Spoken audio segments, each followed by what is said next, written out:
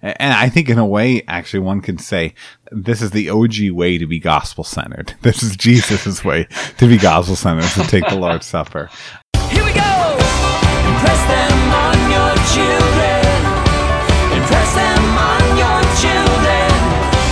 Impress them on your children, yeah.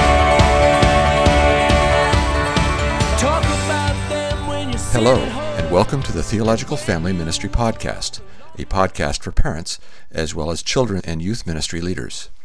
We are dedicated to showing how theological study and biblical application relate to the discipleship of children and youth. As always, we're hosted by Pastor Ben Palaz and Pastor Tony Trusoni. All right, Tony, it's that time again. Well, how are you doing? I'm doing pretty well. I just enjoyed a little water, and we still have some Halloween candy, so I had a little tiny Twix bar. So, how have you been? A few minutes. Good. I enjoyed a pear and a little peanut butter, and heated up some coffee that I had a little bit left in the cup. So, anyway, that was refreshing. It is Thanksgiving week, and I know you're going to be traveling, as will I. And is Thanksgiving one of those holidays you look forward to? Yeah, I like. It's not my favorite. I kind of like it. I used to like it more when I was a Cowboys fan in high school and got to watch the Cowboys play every week. But it's. I hate the drive, the traffic, but it's nice to get a break. So. Yeah, are there particular foods that you enjoy at Thanksgiving? Yeah, I eat too much foods, and that's kind of I love pumpkin pie. I like pumpkin pie so much that my wife will make it for me on my birthday in July. That's how much I love pumpkin pie. So that would answer that. I think turkey's a little overrated at times. Chicken's a better flavor, I think. But what about you? I do like the turkey, and I do like pumpkin pie quite a bit myself. Now, we're going to be with family that their diet's kind of restrictive, so I don't know if we'll be having pumpkin pie or not. But not everybody there is going to be quite at that level, so I don't know. Maybe some of us will spring. Hey, it's Georgia. You got to have your pecan pie, right? Well, that is a very southern thing. But, yeah, again, they don't eat sweets really. So okay. But we're looking forward to this time of feasting, and I do enjoy it. You can watch the Detroit Lions get beat that day. Sort of an annual tradition. But that idea of the feasting in the meal is what we want to talk about today, and not Christian gluttony. Though that we should do that sometime. I don't know. We should. Or Christian veganism, or whatever. There's a lot that we can talk about, and maybe rail against. So maybe we shouldn't. But the church, it's been said, is it's a family that invites people in and gives them a bath and a meal through baptism and the Lord's Supper. And so we want to talk specifically today about the Lord's Supper and how it relates to the next generations, plural. So, Tony, how old were you when you first observed the Lord's Supper? So I'm not 100% sure on this. I think I was probably 16 as a new believer. That I don't think that they required me to be baptized yet at that church we were at. So I think probably shortly after becoming a Christian. I have no recollection of doing it. We would go to Catholic church mass sometimes, and sometimes I go with some other family churches. But I believe I never had it until I was 16. So. Okay.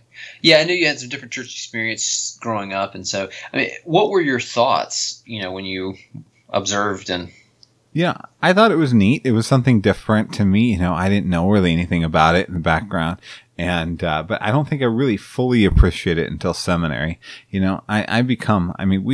I honestly probably worship services of the Lord's Supper are just some of my favorite Sundays. I long for Lord's Suppers together with Christians. So, but I don't think I appreciate it as much then as I do now. But how about you, Ben? Did you have a Lord's Supper? You probably had it in the womb, right? No, my parents weren't believers when I was in the womb. That's right. Yeah. I don't really remember the first time. I was probably pretty young though, and I started going to church with regularly when I was about 5 or 6 years old. So I saw it there. As far as I know, I became a believer at 7.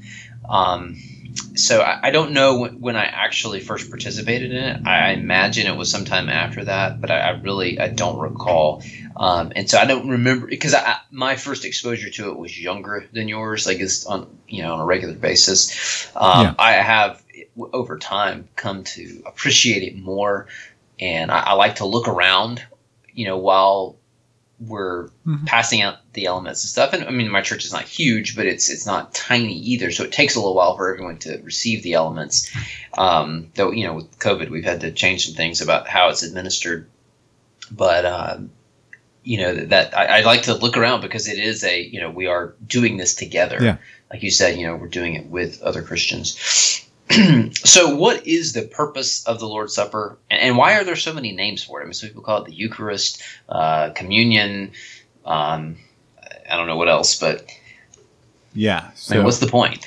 I see the Lord's Supper as really having two main purposes. I mean, first, which is one that tends to be emphasized in some circles too much, and in other circles not enough, frankly.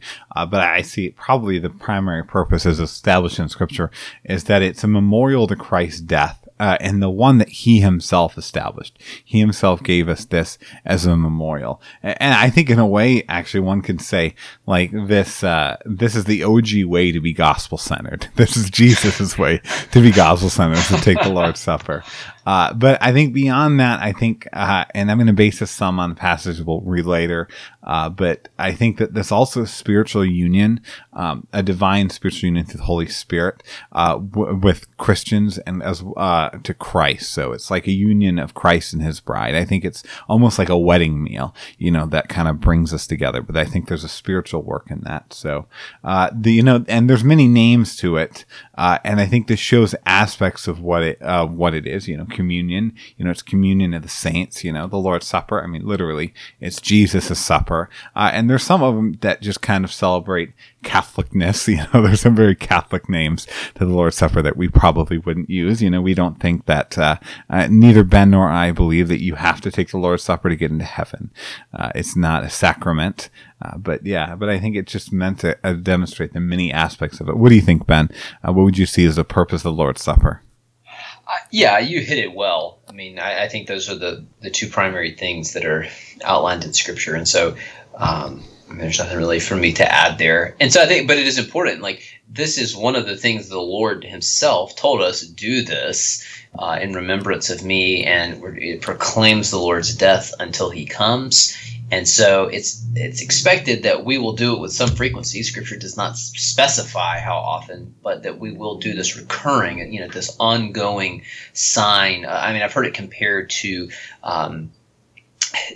within a marriage covenant, that the consummation there is an ongoing thing. So we're still in this relationship together, whereas the wedding happens once. Let's say baptism happens once, and then you have this ongoing meal.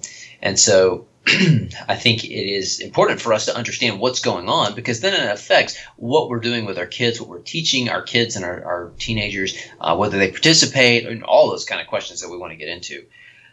So how can churches equip parents to shepherd their own kids regarding Lord's Supper? Yeah, that's a really good question. And I think a question that's going to divide a lot of Christians up. So personally, and we'll get to this part of it later, I think in shepherding, I think most parents should shepherd their kids into not taking it. Majority of kids should not take it.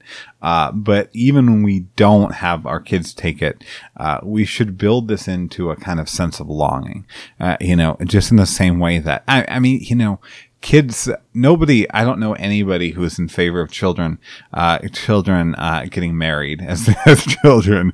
But almost everybody thinks there's beauty. There's nothing wrong with a child to imagining their future wedding or going to a wedding and thinking that's such an amazing and beautiful thing. In a way, to me, it's like that, even when they don't get to participate. We should build into them that this is something amazing, exciting, really groundbreaking that's happening around me. I think another thing is that we should a way that churches can equip parents to do this is actually making this probably a more common thing. This is going to be a little stuff. I mean, I know a lot of churches that do it very infrequently. I mean, I know of a church that did it once or twice a year.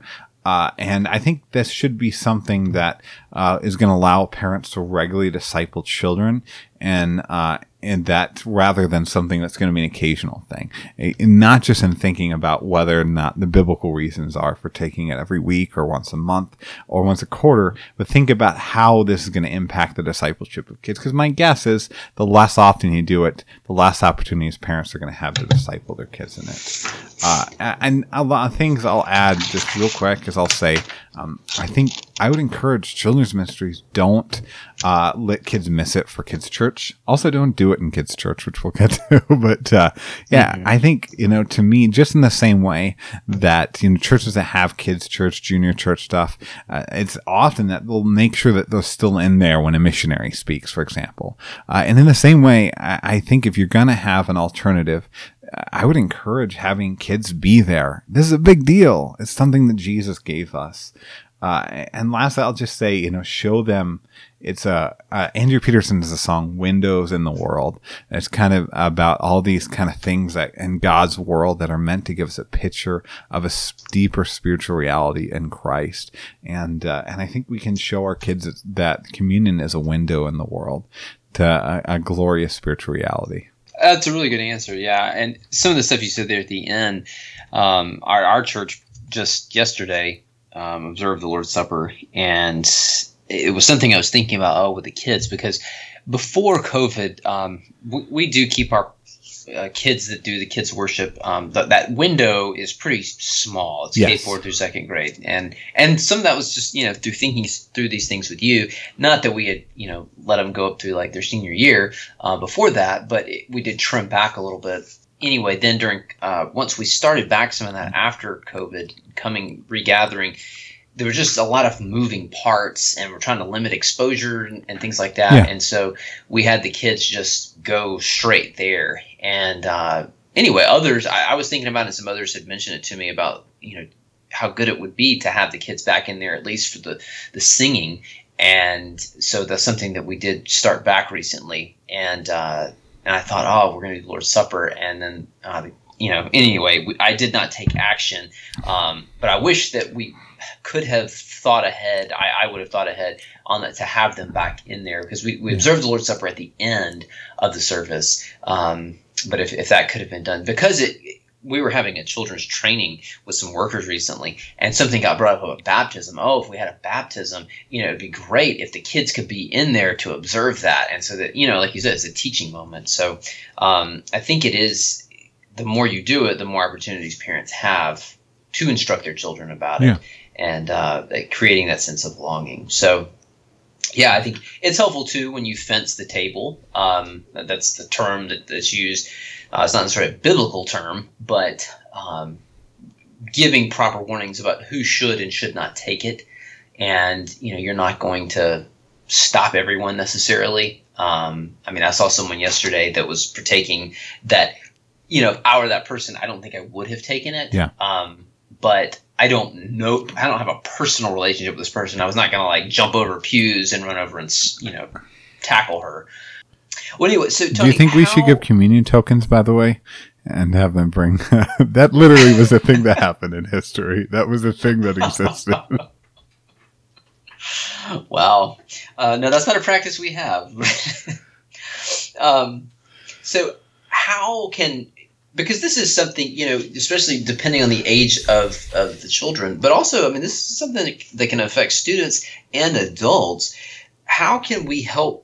How can churches and parents help dispel the idea that just partaking of the Lord's Supper, and by extension baptism, that it's just some sort of magical act that gives us favor with God? This sacramental view, essentially, or just even magical.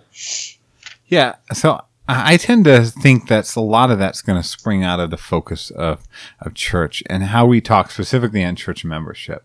And I think if there's a greater focus on regenerate church membership as kind of the big deal, that's not a thing we talk about anymore. Church membership is looked down upon. But I think if we rightly understand church membership and how these baptism and the Lord's Supper connect to that, in a way that even kids see it, I think that we consistently can show it to be the fruit of a miraculous act, not a kind of magical thing in and of itself. And I mean, that's even, I tend to believe, I'm not one of those who believes that there's nothing spiritual happening in the Lord's Supper, but ultimately, I mean, the Lord's Supper and, baptism, they aren't, they aren't a magic trick. They're not a holy sacrament, but they demonstrate something that is deeper, that has happened beforehand in Christ, or is happening in a way that we don't see. But I think if we understand that properly, it's going to help with that. I think maybe we should teach at home that, about these kind of things. I think that's part of it. I think there should be times around the dinner table where you talk about what baptism and the Lord's Supper is. I think the parents can be the best ones to this. In addition to that, I'm going to be bold and I'm going to say maybe there's a benefit of maybe having like a kids class on ecclesiology, doctrine of the church, and kind of the theology of what the church does, and the liturgy or the order of service of what we're going to do in class. But I will just add, I don't think basic ordinance theology, which, theology of the ordinances of a Lord's Supper and baptism, that shouldn't be master's level doctrine. This should be, the low bar. We should be making this something that we expect everyone raised in our church to have an understanding of what baptism and the Lord's Supper is. Right. Yeah. And again, to quote the passage from 1 Corinthians 11, that I mentioned earlier, Paul said that the act itself proclaims the Lord's death until he comes. Like, it is a proclamation. Now, it's not sufficient for us only to observe the Lord's Supper and not have the ministry of the Word, but it is saying something. And so I think I liked what you said, and we just have to be clear about what's going on when we participate in it. Again, frequency provides more opportunities for that. I know, and this is tying it with baptism, but I know when I baptize, I try to make it a point to be very clear that this act we don't think that this is making this person a Christian. No. This is not causing them to be born again or something, that something fundamentally is going to be different about them when they are brought up in the water. It's reflecting something that has fundamentally changed from the inside by God's work. And so, yeah, I think we just have to not assume that everyone's on the same page on that, and particularly younger people. Yeah. Because, and even with adults I've talked to, I talked to this lady one time, again, talking about baptism, but she wanted to get baptized. And so I was asking her about that, why. And she said, well, things were going difficult for her and going poorly in her life. And so she thought if she got baptized, like, it would get better. And, this was not a 6-year-old. And so just being very clear about what these symbols, these signs, or not, I guess signs not the book, but what these symbols signify, and not just leaving people's imagination to figure out, but just being clear. So, Tony, when it comes to teaching young kids in particular, because they're very concrete thinkers, and this is an abstract thing where we're saying this thing means this other thing, should we take the time to really teach them about that? Because, they may not understand it and just think, okay, this is actually, not fully Roman Catholic doctrine, but something close to it. Yeah. Transubstantiation. Or they're just like, this is weird and gross. Should we take the time to do that or wait? Yeah. So I think that's interesting because theologians often, I think, rightly consider communion to really be like the greater Passover supper. It's, in a way, it's a replacement for the Passover supper, which is why I personally think I wouldn't, as a Christian, do like a Passover Seder. I think we do it every time we do communion. And if we see that to be the case, what's fascinating is, and go back to, Deuteronomy, go back to Exodus, actually, even, and parents were commanded to teach their kids about the Passover. And so, and that's arguably more complicated, than the Lord's Supper. And so if its kind of antecedent was commanded by parents to teach, I think maybe there's a biblical precedent for saying that we have to teach them that. And when when we do these kinds of things, this is one of those things, I've said it before, some of these things that we teach, really give them the shoes that give them the boots that they're going to grow into. And, which is, probably as an Italian man, maybe talking about boots, when you were asked a question about cement isn't the smartest idea. But, and I think it does make the cross really central to their faith when we teach them about, the Lord's Supper. Because again, as I said earlier, I think, the Lord's Supper is the original gospel-centeredness. Yeah. Yeah, it's gospel-centeredness, Jesus style, or the OG way, as you said. What do you think, Ben? Do you think we should give them some cement galoshes and teach them some things? Right. Teach them about swimming with the sharks. Yeah.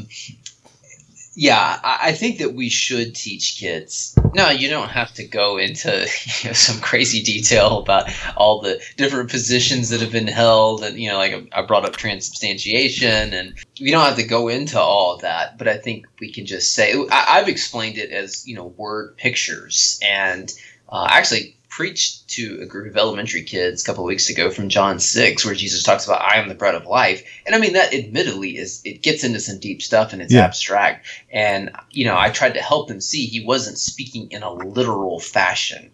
And by just saying if I said, this guy is, this athlete is a beast. Well, we all know he's not actually some sort of monster running around the field. It just means oh, wow, he's really good. He's strong. He's fast. And helping them understand, they even use word pictures, even if they're younger. Yeah. Maybe just not as much. So I think it is worth it that we do teach kids, and by our direct instruction, but also teaching them through observation of it.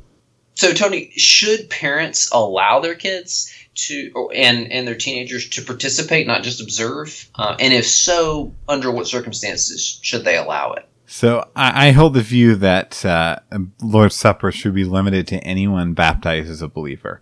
And so I tend to think, I've given my opinion before in another podcast that in general, I think it's pretty unwise to baptize young people, very young children especially. I think you get into a lot of dangers. But if you have baptized your kid, if you have a 5-year-old that's been baptized and you think they're a believer, yeah, go for it. I wouldn't have a problem with that. But I think but as a result, I just think we have to be careful with this, because I think that what the Lord's Supper does is it's a way of giving affirmation of salvation. And that's an aspect of the Lord's Supper that we haven't talked about much yet at this point. But I think it's biblical. I think it's really a sign, just in the way that baptism, is a sign of kind of first coming forward, and the church affirming you. The local church gives baptism, and it affirms you in that way. And the same way the Lord's Supper is kind of a continual affirmation. So I think that we should be careful to make sure that it's those that we have strong reason to give confidence in the faith. And I would say that, to me, since the first act of public affirmation is baptism, it would follow that, the Lord's Supper would be limited to those. But to me, this is not a ride or die issue. I know strong Christians, and I'm happy to even, be part of leadership that doesn't feel this way. This is not I think that there's a lot of implications you need to draw together in this.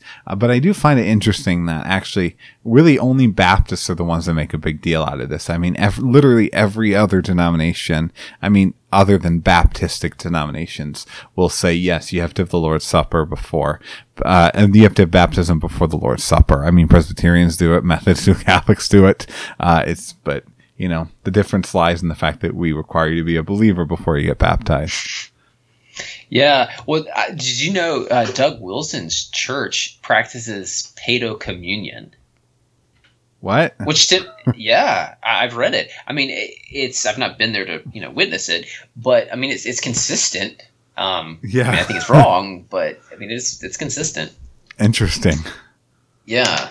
So I would agree with you. Yeah. It's something that should be those who are baptized. They are submitting themselves to the Lord in that way. They've given evidence, and a church has said, yes, this person has repented of their sin and trusted in Christ. And we have some knowledge of that.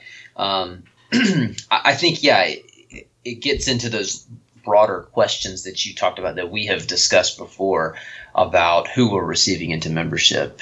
And so that raises a whole other set of issues and how we're walking through that. But I don't think it's something. Now, I do know of a church that I have a lot of respect for them. And I mean, I don't know the leaders there personally, but have read things over the years.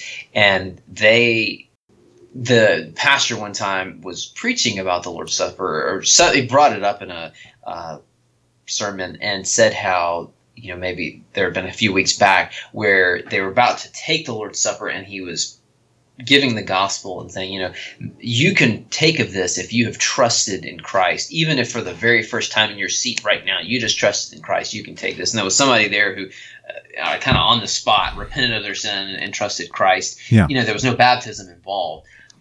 I think that was very well intentioned.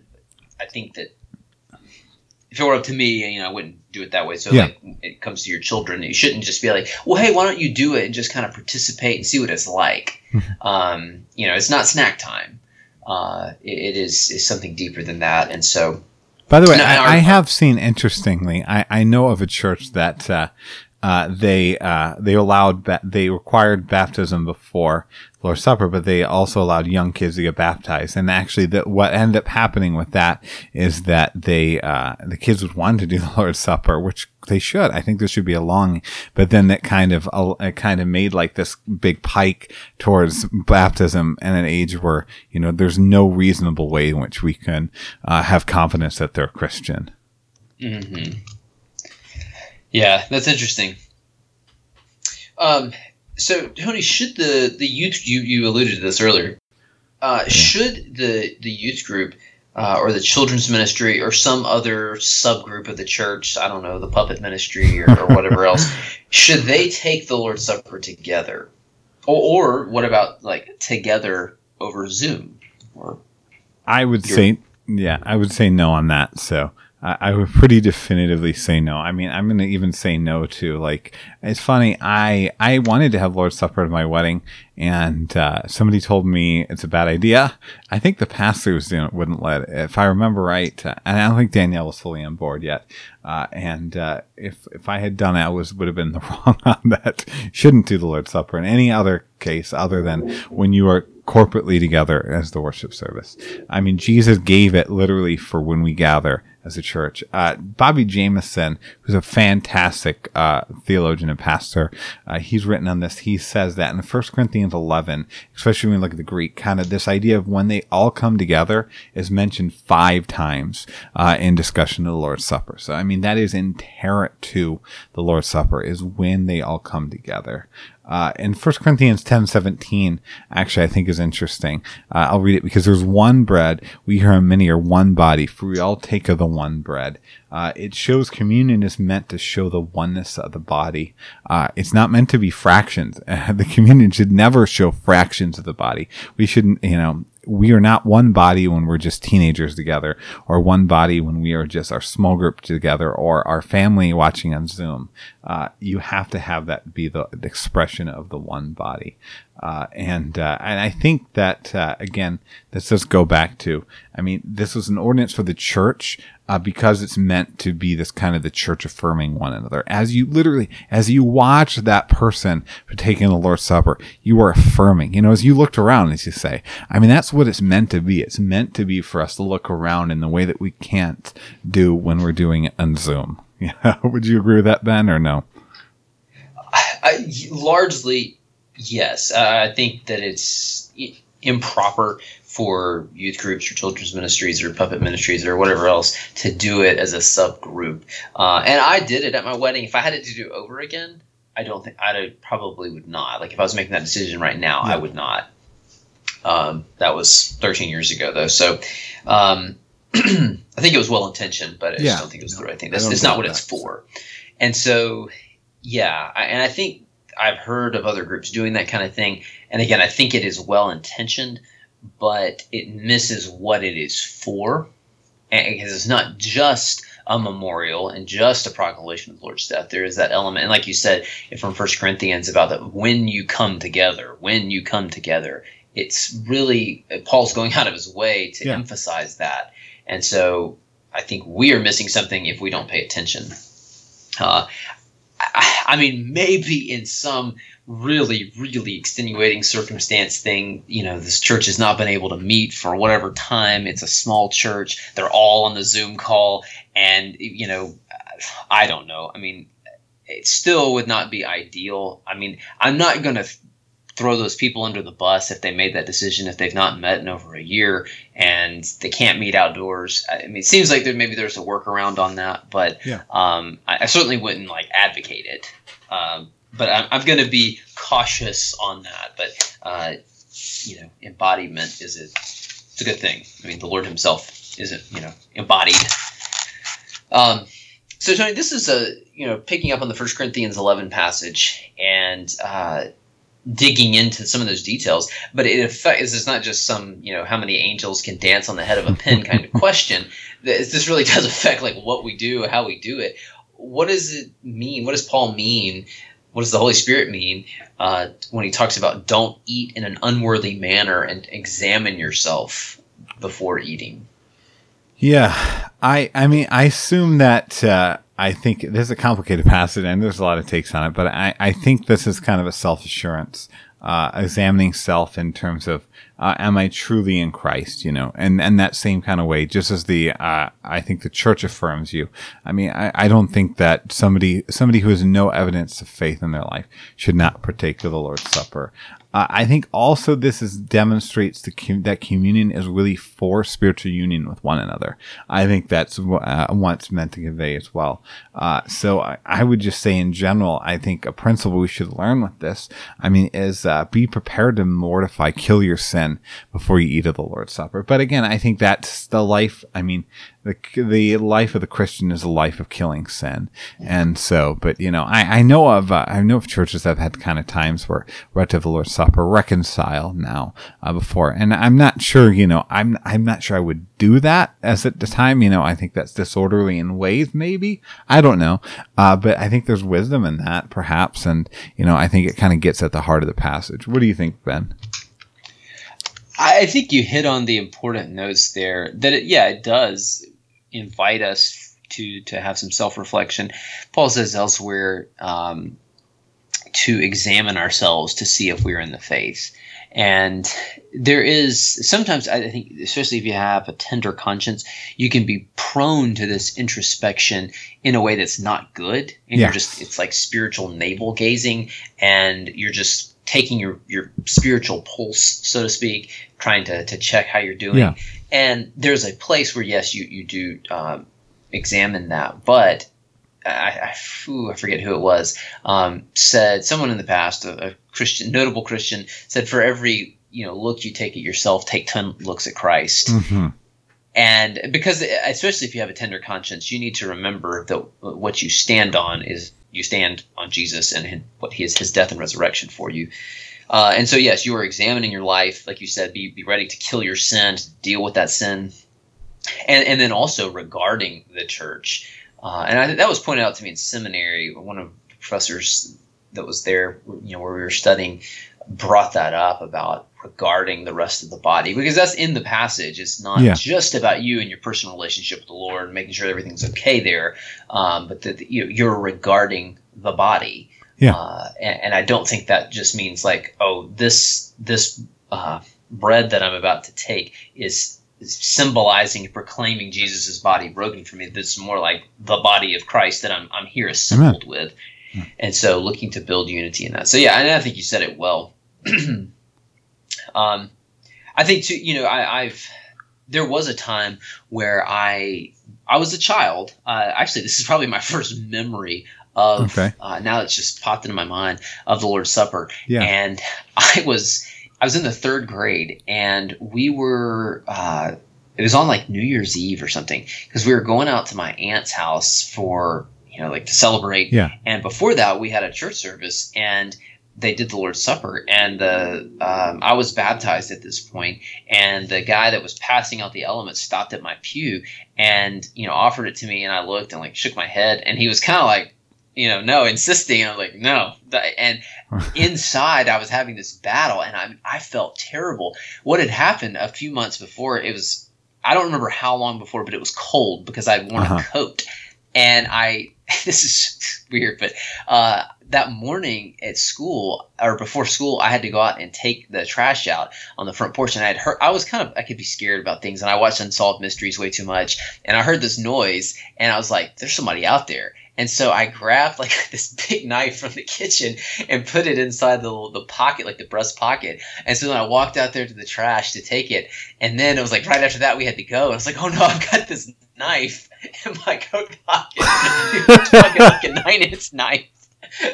I took it to school. I was so scared that my coat was going to like flap open on the little hook in the back of the room. And, I didn't know what was going to happen. Oh, no. And so finally, my dad wanted to, this was a good dad moment. And he asked me, he's like, so what was going on? Or maybe I just told him I wanted to talk. I don't know. But he handled it real well and assured me like I had not intentionally sinned. But, I knew enough. I'd been taught like this is a serious thing. Yeah. And don't take this lightly. Now, thankfully, I didn't take knives to school anymore. I hope not. But it was, like my conscience was truly bothered. I was like, I don't think I should do this. I don't want to bring judgment on myself kind of thing. So that's it's a good shepherding moment for my dad. Yeah, good for your father. So, Tony, we're kind of bringing this to a close. Do you think teenagers or children could help to serve the Lord's Supper? That is a good question. So, I really had to think about this a bit. So, one, I will say, I think biblically teenagers could theoretically be an elder or deacon. And I'm not going to say that could be normally. So, I definitely think in some cases that could be the case. But I would say that they can if you don't require deacons or elders. I think most churches that are kind of like Faith and Practice to us would require either elders or deacons, not all. But if you don't require that, then I don't see a reason why you couldn't. But I would say that if you do allow children or teens to do it, I would say we need to be careful. And I think we tend to do this we need to be careful in this way with all areas of kids and teen serving. We should not lower the standards of holiness for young people. If you would say that the person at that level of holiness should not be serving the Lord's Supper if they're an adult, you should not have them do that when they're a teen, if that makes sense. Or don't just do it because it's cute, kind of thing. Yeah, exactly. So I think do it as a way to connect to the body. What do you think? Do you think that would be wrong, or do you think that's okay, Ben? I think provided you don't have some reason that it has to be an elder or a deacon.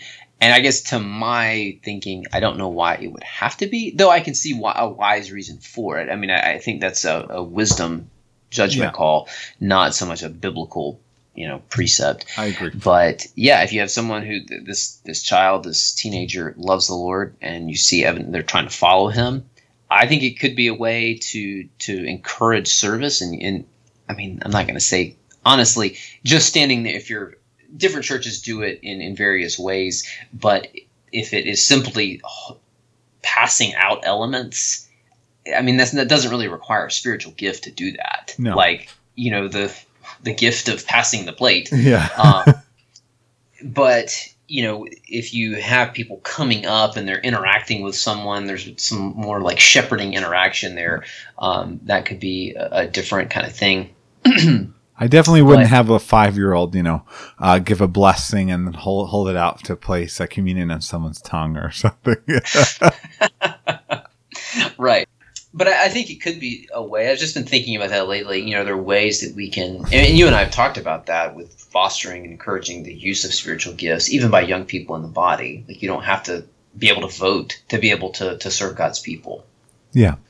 I hadn't thought about the elder thing, though, but maybe I should give that some more thought. So do you have any concluding thoughts on this, or things that we didn't cover?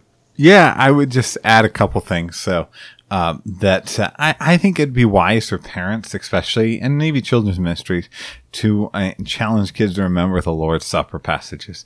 A little insider baseball that, I know of pastors I know that have served the Lord's Supper, even will have to refresh themselves on memorization of those Bible verses beforehand. I know I do. And then it's good for our souls. And I think in the same way, to me, those verses when Jesus gives the Lord's Supper should be at hand. And I think it's going to be helpful to teach. So maybe consider that.